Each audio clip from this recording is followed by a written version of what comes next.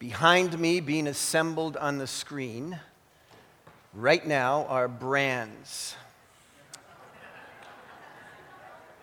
These are what corporate America spends gazillions of dollars on to create and evoke emotion. They represent corporate cultures. Brands are kinds or trademarks. Some of them are losers, some of them are winners.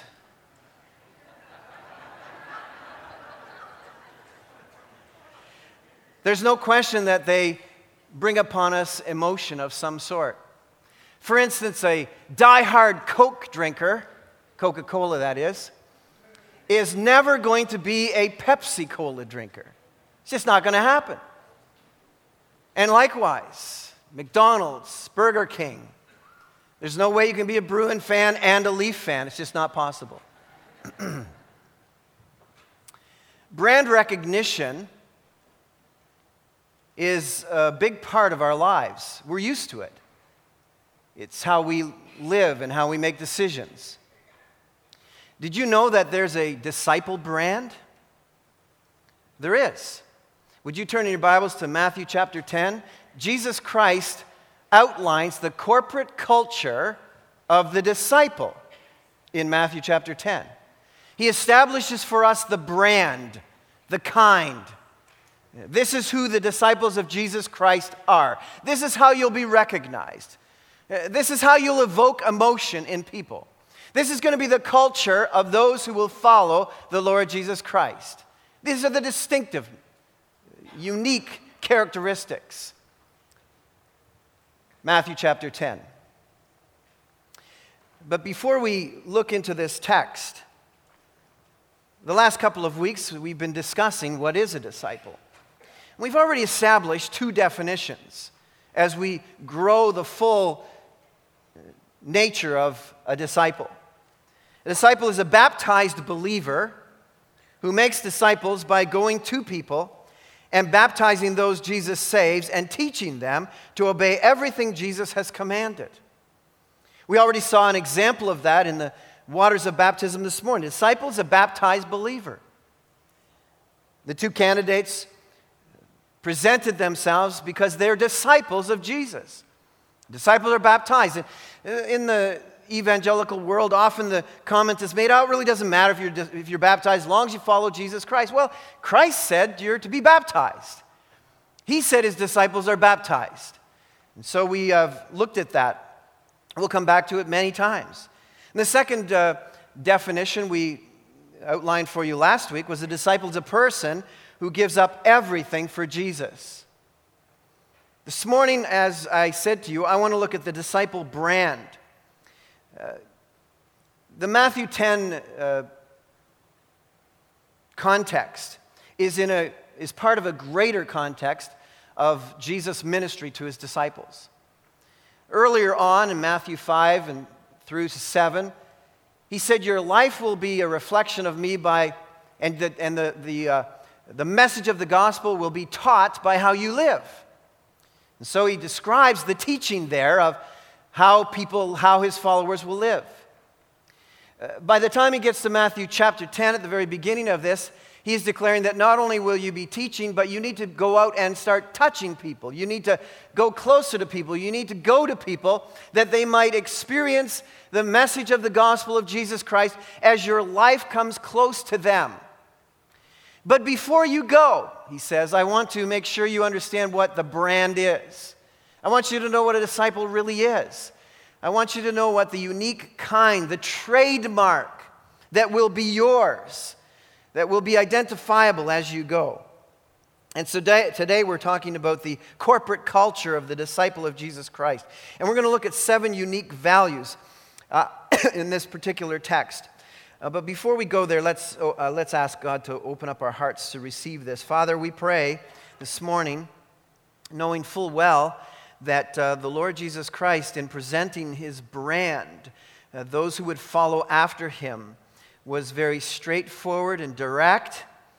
And Lord, for most of us in a surface reading of this would say this is a hard teaching. Who can accept this? Who can receive this? And in truth, Father, humanly speaking, we can't. There's no way that we could measure up to the brand that Christ lays out for us here.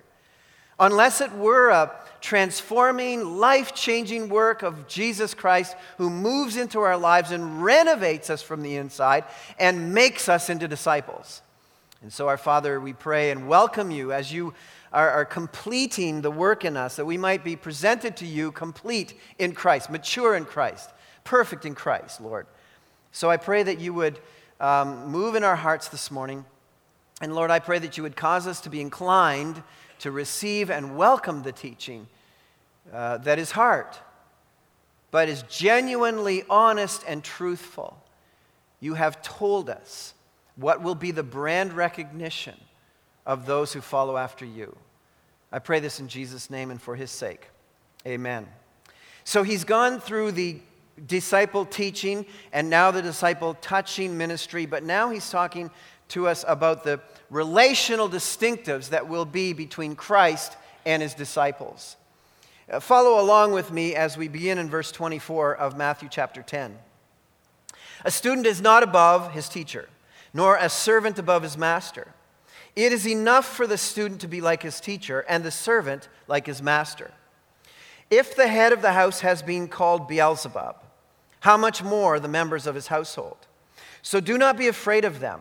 There is nothing concealed that will not be disclosed, or hidden that will not be made known. What I tell you in the dark, speak in the daylight. What is whispered in your ear, proclaim from the roofs.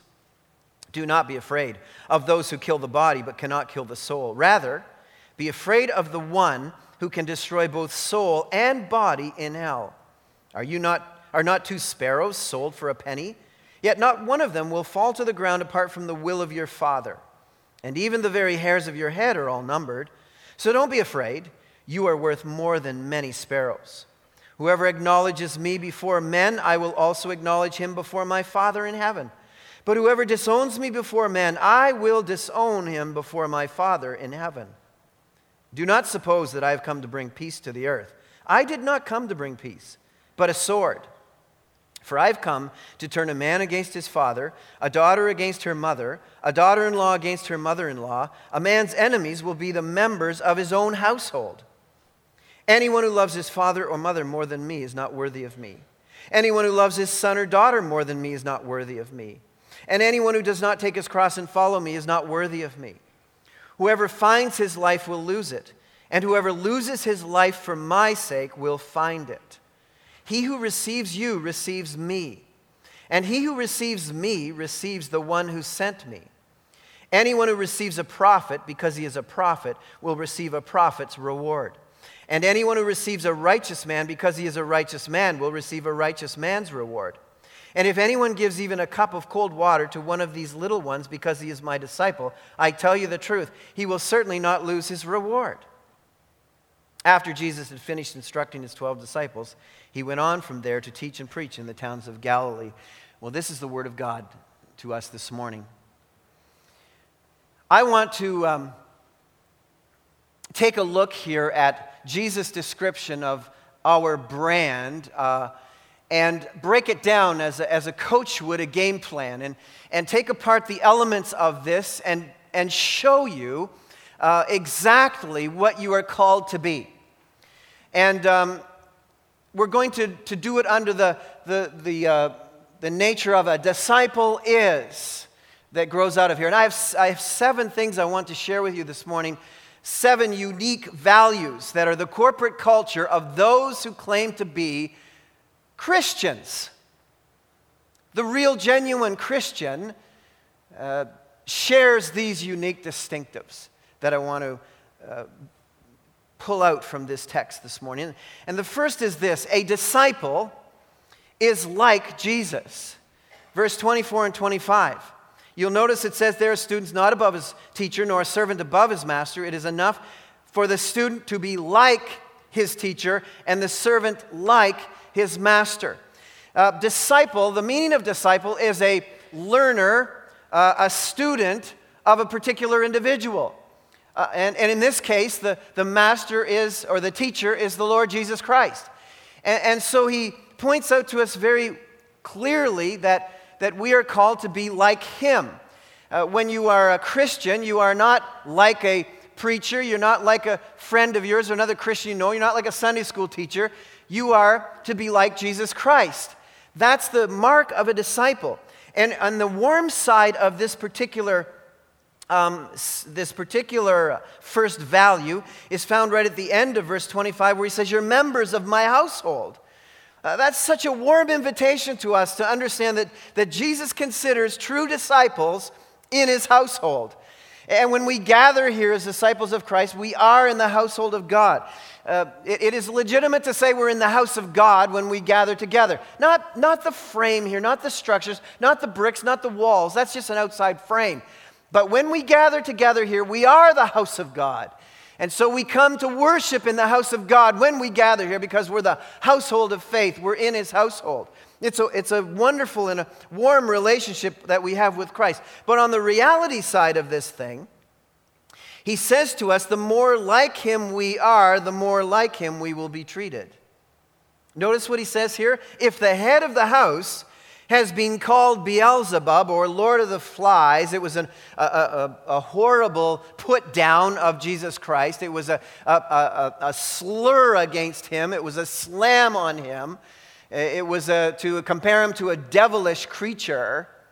He says if the head of the household is going to be put down and slammed and persecuted and maligned and called names and given the description of ill intent, then so will you. There's no question that we share in his identity and his lot in life. The prosperity cult out there of happy and sappy teaching is not in any way, shape, or form a discipleship reality. Being mistreated like Jesus is not beneath us. It is the call in our lives. In fact, the world of the true disciple will not mimic the success of this world. The measure of success for us is the ability to be like Jesus. And he causes that to take place. And there will be lots of bad seasons in your mission life as you, first of all, understand that the brand is like Jesus. When people look at us, they should be seeing the Lord Jesus Christ. That's our brand. The second is found in the next two verses, 26 and 27. A disciple is one who tells the whole truth of Jesus. Notice what he says here. So do not be afraid of them. There's nothing concealed that will not be disclosed or hidden that will not be made known. What I tell you in the dark, speak in the daylight. What is whispered in your ear, proclaim from the roofs. A disciple is not backward about moving the message of Jesus Christ forward. That's who we are. That's our brand.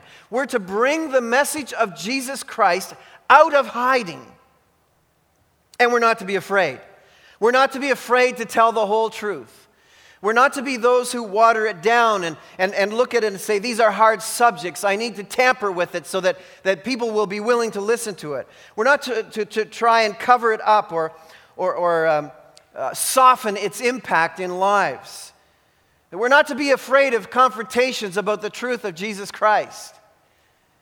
I'm sure most of you are noticing that there's a lot of religious leaders that are out there currently who are listening to a lot of the cultural chatter. And they are starting to shape their messages on the basis of the cultural chatter wherein they are living and serving. And they are shaping the teachings of religion to tickle the ears of the people and the chatter of our culture. They're softening the message of Jesus Christ. They're saying that people won't ever want to listen to that. They're not going to want to listen to the hard lesson of this. No one's going to teach or preach Matthew chapter 10. I can tell you that. And Jesus says, this message that I spoke to 12 in a backwater place in the Middle East, I want you to proclaim from the rooftops, because this is the disciple brand. And those who will follow after me better know what a real disciple is. Jesus doesn't want you to get to the finish line and find out you were hoodwinked along the way by some who refused to tell you the truth. How tragic that would be if you were listening to those who softened the message, changed the subject of God's word, and you found out at the end that you'd been lied to, you'd been misled. God tells us, Jesus tells us, that a disciple is one who tells the whole truth of Jesus. And by the way, though it will be hard, God will one day vindicate the truth you represent.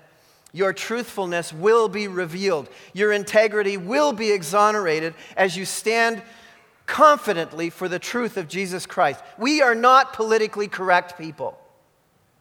It doesn't mean we're obnoxious or ignorant or mistreat people. We're simply not politically correct in the cultural sense. We are scripturally honest people. That's who we are. Now let's be straight with this. Jesus said in his final command, I want you to go into the world and preach the gospel. I want you to baptize people. And then what did he say? And I want you to teach them to do what? To obey the things that the culture is willing to listen to. No, to obey everything. Come on with me. Come on. Obey everything I have commanded you. And then what does he say? And I will be with you always, even to the end of the age. He promises to accompany those disciples who boldly proclaim the truth, who boldly proclaim everything that he has commanded. He says, I'll be with you. I'll be with you if you stand on the rooftops and proclaim what I told and what I whispered to you in your devotions in the morning, what I whispered from my word into your ear. I'll be with you when you go to the rooftop of that place you work and proclaim boldly the truth and hold nothing back. When you tell people that the way you're living is an affront to the living God, you need to turn from your ways and follow the living God in truth. He'll be with us when we do that. And he's talking about his historic words. He says, the words that I have commanded you. He's not talking about so-called new revelation. He's not talking about the mystical, the experiential. He's not talking about the subjective. He is talking about the objective Word of God once delivered to the saints, the apostles' teaching, the Word of God that we have. The canon is completed and is given to us. That's the Word of God that we preach. That's the word. That's the message that Jesus Christ accompanies. We're not to be afraid of offending. We're not to want to say what people want to hear. We're not to tell them that they're always going to be healthy, and they're always going to be happy, and they're always going to be prosperous in a material sense. We're not telling them about personal makeover ideas so that they can climb the corporate ladder better. And we're not to accommodate scientific speculation. Who is puny man that he would shake his fist at the living God who was there at creation, who called creation into existence, and tell him how it came about? No, we are people who tell the truth to the people of our culture. That's a disciple, one who tells the truth. Today there are so many people looking elsewhere than to Jesus' word for their messages. That's what he said. That's not what he said to do. He said, tell them my message. And he says, do not be afraid in verse 28. Don't be afraid of people. Tell them everything I told you. Listen, if we're afraid to tell people the truth in Canada, how will we ever mobilize and take this message to the world? A world that's hostile to the things of God. We've had a Sunday school picnic here for several hundred years, where for the most part the culture is tolerant at worst of the things of God. But the world and the people of the world are encroaching upon our country, bringing different teachings, different values, different cultural brands that are an affront to the living Christ. We're to be people of courage and boldness and not be afraid. That's where our third distinctive in our brand comes in, verses 28 to 31. A disciple trades the fear of man for fear of God. Jesus levels it right at the front end. He looks us in the face and says, if you're going to follow after me, you might get hurt. Isn't that what he says? Verse 28, don't be afraid of those who kill the body. It's a little more extreme than hurt, isn't it? He talks about being killed there. He has already told them in verse 16, as we look back, I am sending you out like sheep among wolves. That's quite a picture.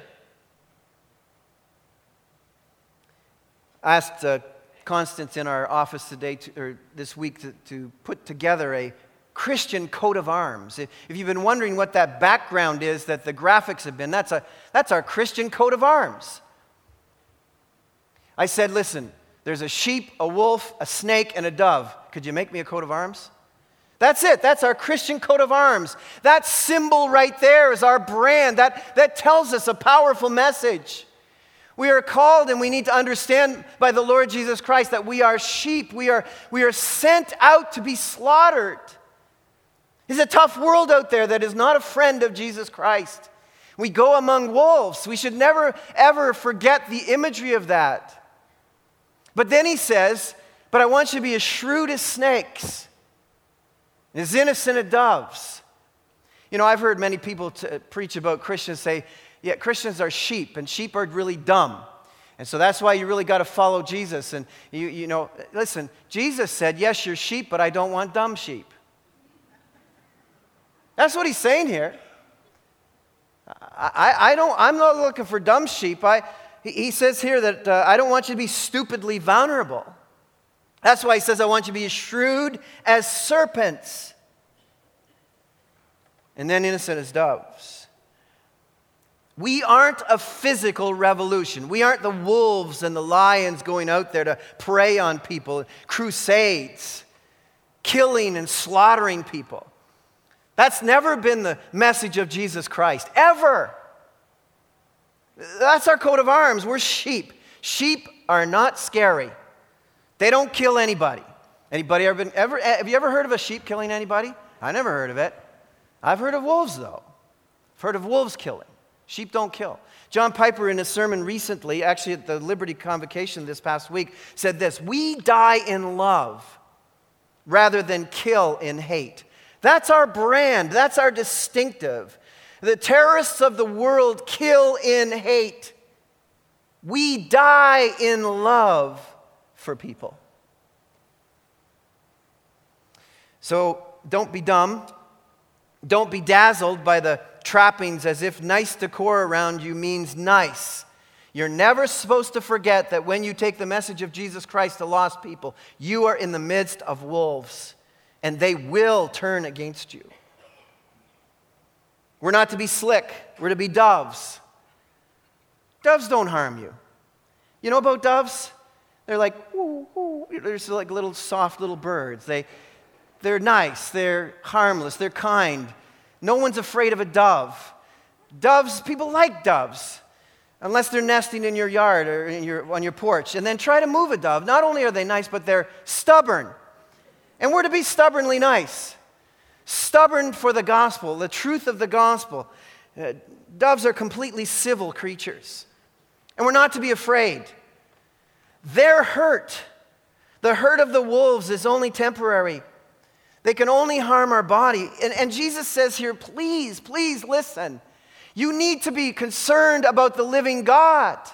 He's the one who has control over life and death. He's the one who is in charge of those who go to heaven and those who go to hell. The Lord Jesus Christ gives us this message.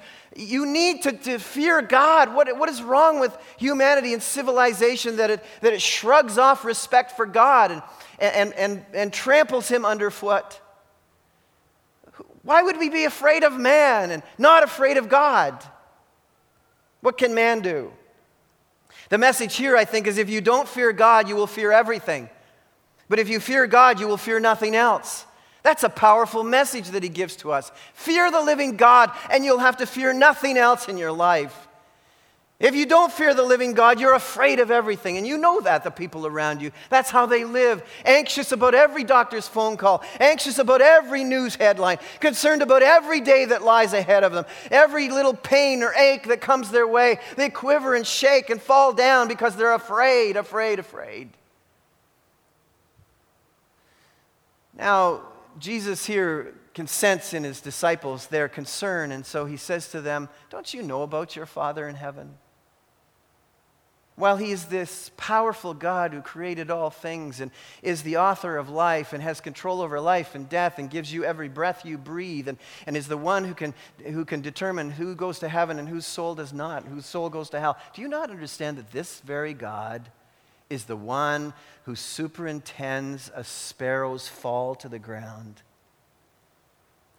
If you're wondering whether or not God cares about you, the God that is portrayed by Jesus Christ, the Son of God, very God himself, says, your God, the one that I'm asking you to entrust your life completely to, takes a sparrow that you can get 2 of them for a penny and superintends and supervises by his will their death. And gently, gently takes them to the ground and escorts them all the way. He says to the disciples, he says to you this morning, are you not more valuable than that to God? I mean, after all, he says, this God, your heavenly Father, knows the very number of hairs that are on your head. Do you know? As I look around out here this morning, do you know the number of hairs? There's some guys that I see that know the number of hairs they have in their head. Because we often say, well, the Lord doesn't know my circumstance. I'm concerned about God. I'm concerned about entrusting my whole life to him, about the future that lies before me. I have so many responsibilities and I have so many concerns. And God, surely he's going to line me up and these are not going to be taken care of and all of that. He said, wait a second. The Father knows every hair you have on your head. We don't even get that detailed about ourselves, and we care about ourselves.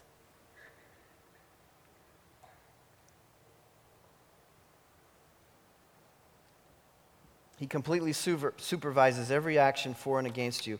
Well, what brings this great fear to us? Isn't it standing up for Jesus? Isn't one of the great fears of our lives as disciples of Jesus Christ, standing up for Jesus? Remember that old song we love to sing, stand up for Jesus, you soldiers of the cross. Lift high the royal banner. And we'd sing it with gusto on Sunday, and then, we go to work. Oh, I hope nobody talks to me about Jesus. I don't want to have to stand up for Jesus on Monday. Listen to what he says.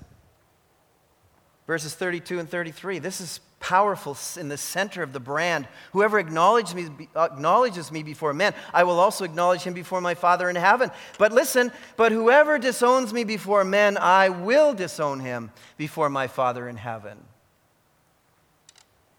The disciple faces the shame and reproach of being loyal to Jesus. Head on. His shame and reproach gladly bear. The fans of the Jays, the Leafs, the Raptors, and the Toronto FC kind of share something in common with Christians. Know what it is to face ridicule for the brand. But we wear our jerseys anyway. How many of us are wearing our Christian jerseys? That's what Jesus is asking. You'll gladly walk out with a jersey of your favorite sports team and be ridiculed and laughed at and made fun of.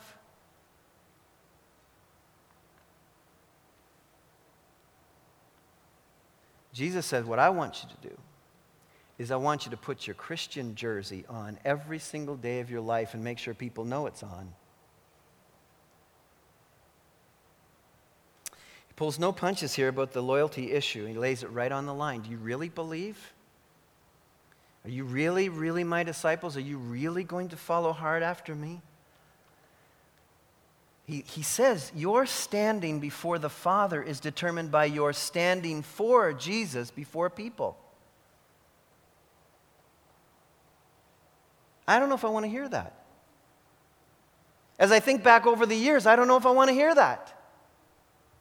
How many times I've cowered and taken the opportunity to just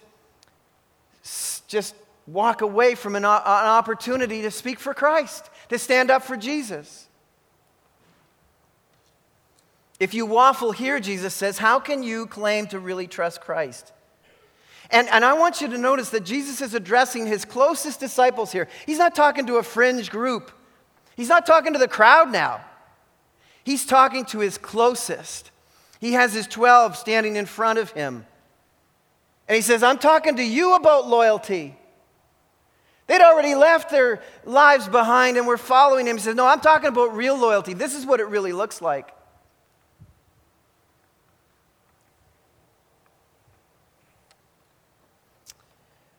There's a brand, guys, a kind, a distinctive loyalty has a look. It's got a fierce look to it. Back in grade 7, I had one of those foolish moments of life. You've probably had one of them. I had this friend who was in grade 8, my best friend. And he was one of those guys, he wasn't a Christian, but he was my best friend. And he was one of those guys who was like a magnet to persecution. Maybe that's why I liked him. One day, as we were bus students, driving in the yellow bus to school, and one day on the bus, a bunch of other grade 8 guys were just mercilessly persecuting this guy. Just calling him down, yelling at him, calling him names, all kinds of things like that. As we got off the bus, it continued, and this group of guys surrounded him and were doing horrible, horrible things, and flicking his ears and trying to just push him around and make him look horrible in front of everybody else.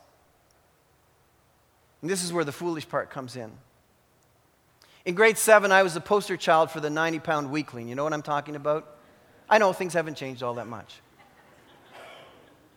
I couldn't take it anymore. And so in a moment of loyal friend passion, I went crazy. I just rushed into the crowd of guys swinging and shouting and screaming. And thank the Lord and His grace, they didn't turn on me. God drove them all away. It was just him and I. Because that's what you do.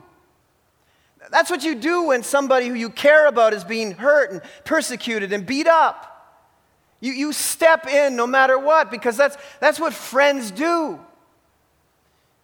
How many of us have allowed the people at our workplace to malign our Savior, to call Him down, to malign the precious name of the living God, the name that is above every name, and they in vain use it and mistreat it? How many of us have just turned a deaf ear of disloyalty to our great God instead of stepping in and saying that we're friends of that God? Because that's what friends do. Jesus said, if you really belong to me and you're loyal, you'll stand up for me and I'll stand up for you. In 34 to 37, fifthly, it says a disciple treats Jesus as most important above all relationships. We don't have to spend a lot of time here because we've already taken a look at this. It's found throughout the Gospels over and over again. Jesus keeps saying the same thing. Anyone who loves his father or mother more than me is not worthy of me. He says, do you suppose I've come to bring peace to the earth? I didn't come to bring peace, but a sword, for I've come to turn a man against his father, and a daughter against her mother, and a daughter-in-law against her mother-in-law, and on it goes. Jesus' person, work, mission is divisive. It causes trouble, violence. People won't welcome you. They might not like you because you are part of the brand. You serve the living Christ. That's to be expected. That's what's going to happen to you. You represent the smell of death to those who are dying. Jesus is inconvenient. He's disruptive. His message is a seismic wave with tsunami results. And this trouble may very well lodge itself at the very center of your heart, right into your family. You said, what do you mean Jesus isn't coming to bring peace? That he was the Prince of Peace. I remember what the angels said at Christmas. Behold, I bring you glad tidings of great joy. And we've heard it said, which shall be to all the people. But the glad tidings statement was to those upon whom God's favor rests. The majority of our world will go down kicking and screaming and fighting against the message of Jesus Christ. He is a watershed. He brings a violent reaction at times. There are people who don't want to hear this message, and they react violently against it.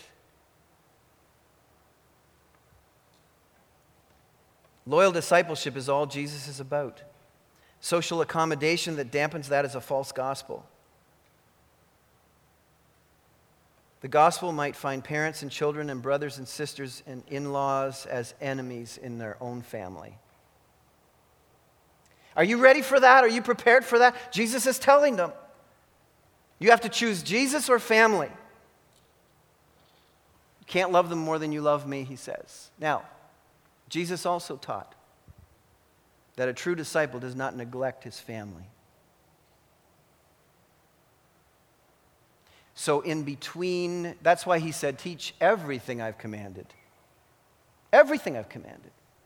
In between neglect and idolizing is where the real disciple is. You don't neglect your family, or you're worse than an infidel, the Lord says. You don't idolize your family, or you don't really love me. That's the teaching here. That's the full teaching of the Word of God. That's the relationship value that is placed, our brand. That's who the disciple is. There's a sixth here, 38, 39. This is tough. Anyone who does not take up his cross and follow me is not worthy of me. The disciple is prepared for a violent death. Yes, that's what he says. A true disciple is prepared for a violent death. It says, take up your cross. That's an offensive description. It's not lay in the weeds, lay back, and let what comes come. It's not hide out and hope that you can sneak by this life and be all right. No, the description here is it's take up the cross, set your ship on course, and sail right into the storm. This is go provoke the lion kind of message.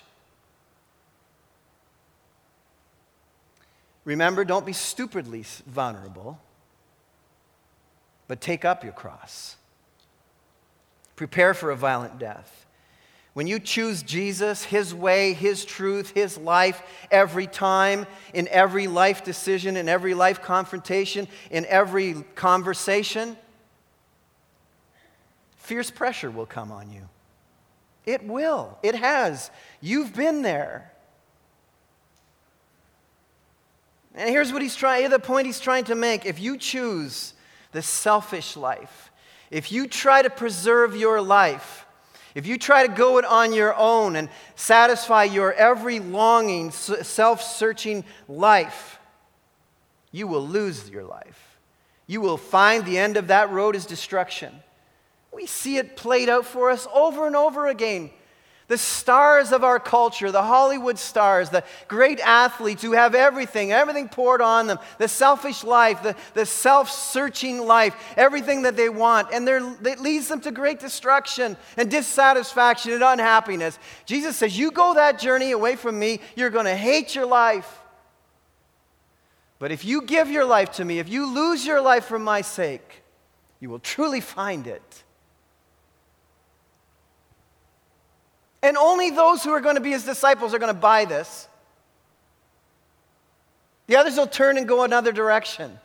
This is a hard saying. Who can accept it?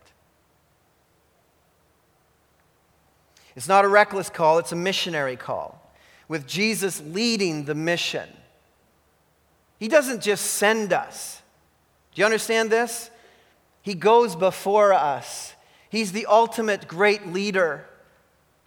It's not a martyr call, it's a call to action, to choose sacrificial life in Christ over selfish self-searching that leads to destruction. There's a final. So many of us, when we come upon these disciple messages, we look at them and we say, well, it seems to me that it's all of these bold proclaimers of the gospel that Jesus is talking about. Where do I fit in? Jesus says, he who receives you receives me, and he who receives me receives the one who sent me. Anyone who receives a prophet because he is a prophet will receive a prophet's reward. Anyone who receives a righteous man because he is a righteous man will receive a righteous man's reward. And if anyone gives even a cup of cold water to one of these little ones just because they're a disciple of mine, I tell you the truth, he will certainly not lose his reward. The seventh brand value is that disciple comes in many different flavors of responsibility. He says some of you are prophets and some of you are just to welcome prophets.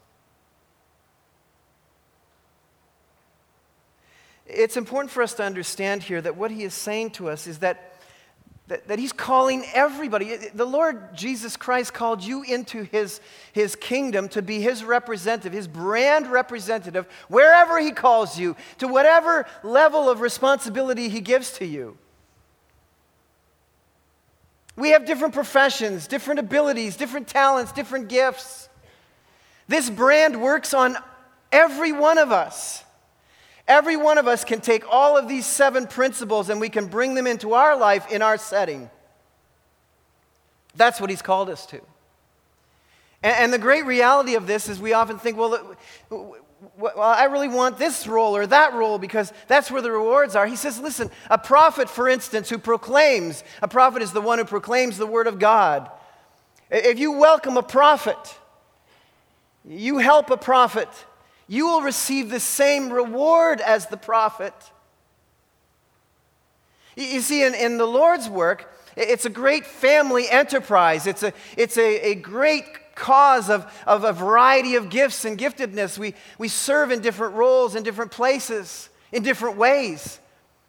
And we each help each other to advance the mission of Jesus Christ. And so he says, listen, if you may not be a prophet who boldly speaks from a rooftop in front of hundreds and thousands of people. You may not be that. But if God uses you to advance the cause of the gospel through that person by being hospitable, by receiving them, by helping them, by moving them along and not getting in the way of what I want to do, then you're going to receive the reward of a prophet. You receive a righteous person because they're a righteous person. I'm going to give you the reward of a righteous person. You receive me because of who I am, and the Father will receive you. It's a powerful lesson here. Rewards follow faithfulness to responsibility. What has God given you to do? What's he called you to do? What's he gifted you to do? And whether you are called to proclaim or make it easier for the one called to do so, you both share in the same reward.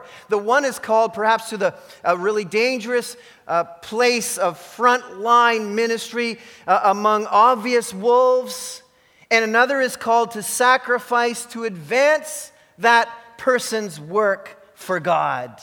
Same reward. Whether you're speaking the Word of God or living the Word of God or loving the Word of God, it's about being in the game. That's what a disciple is. We're all in the game.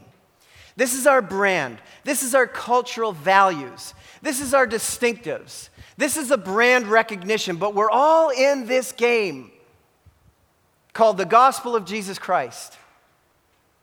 That's the message here. Loyal to Christ and to his message. Doing your part.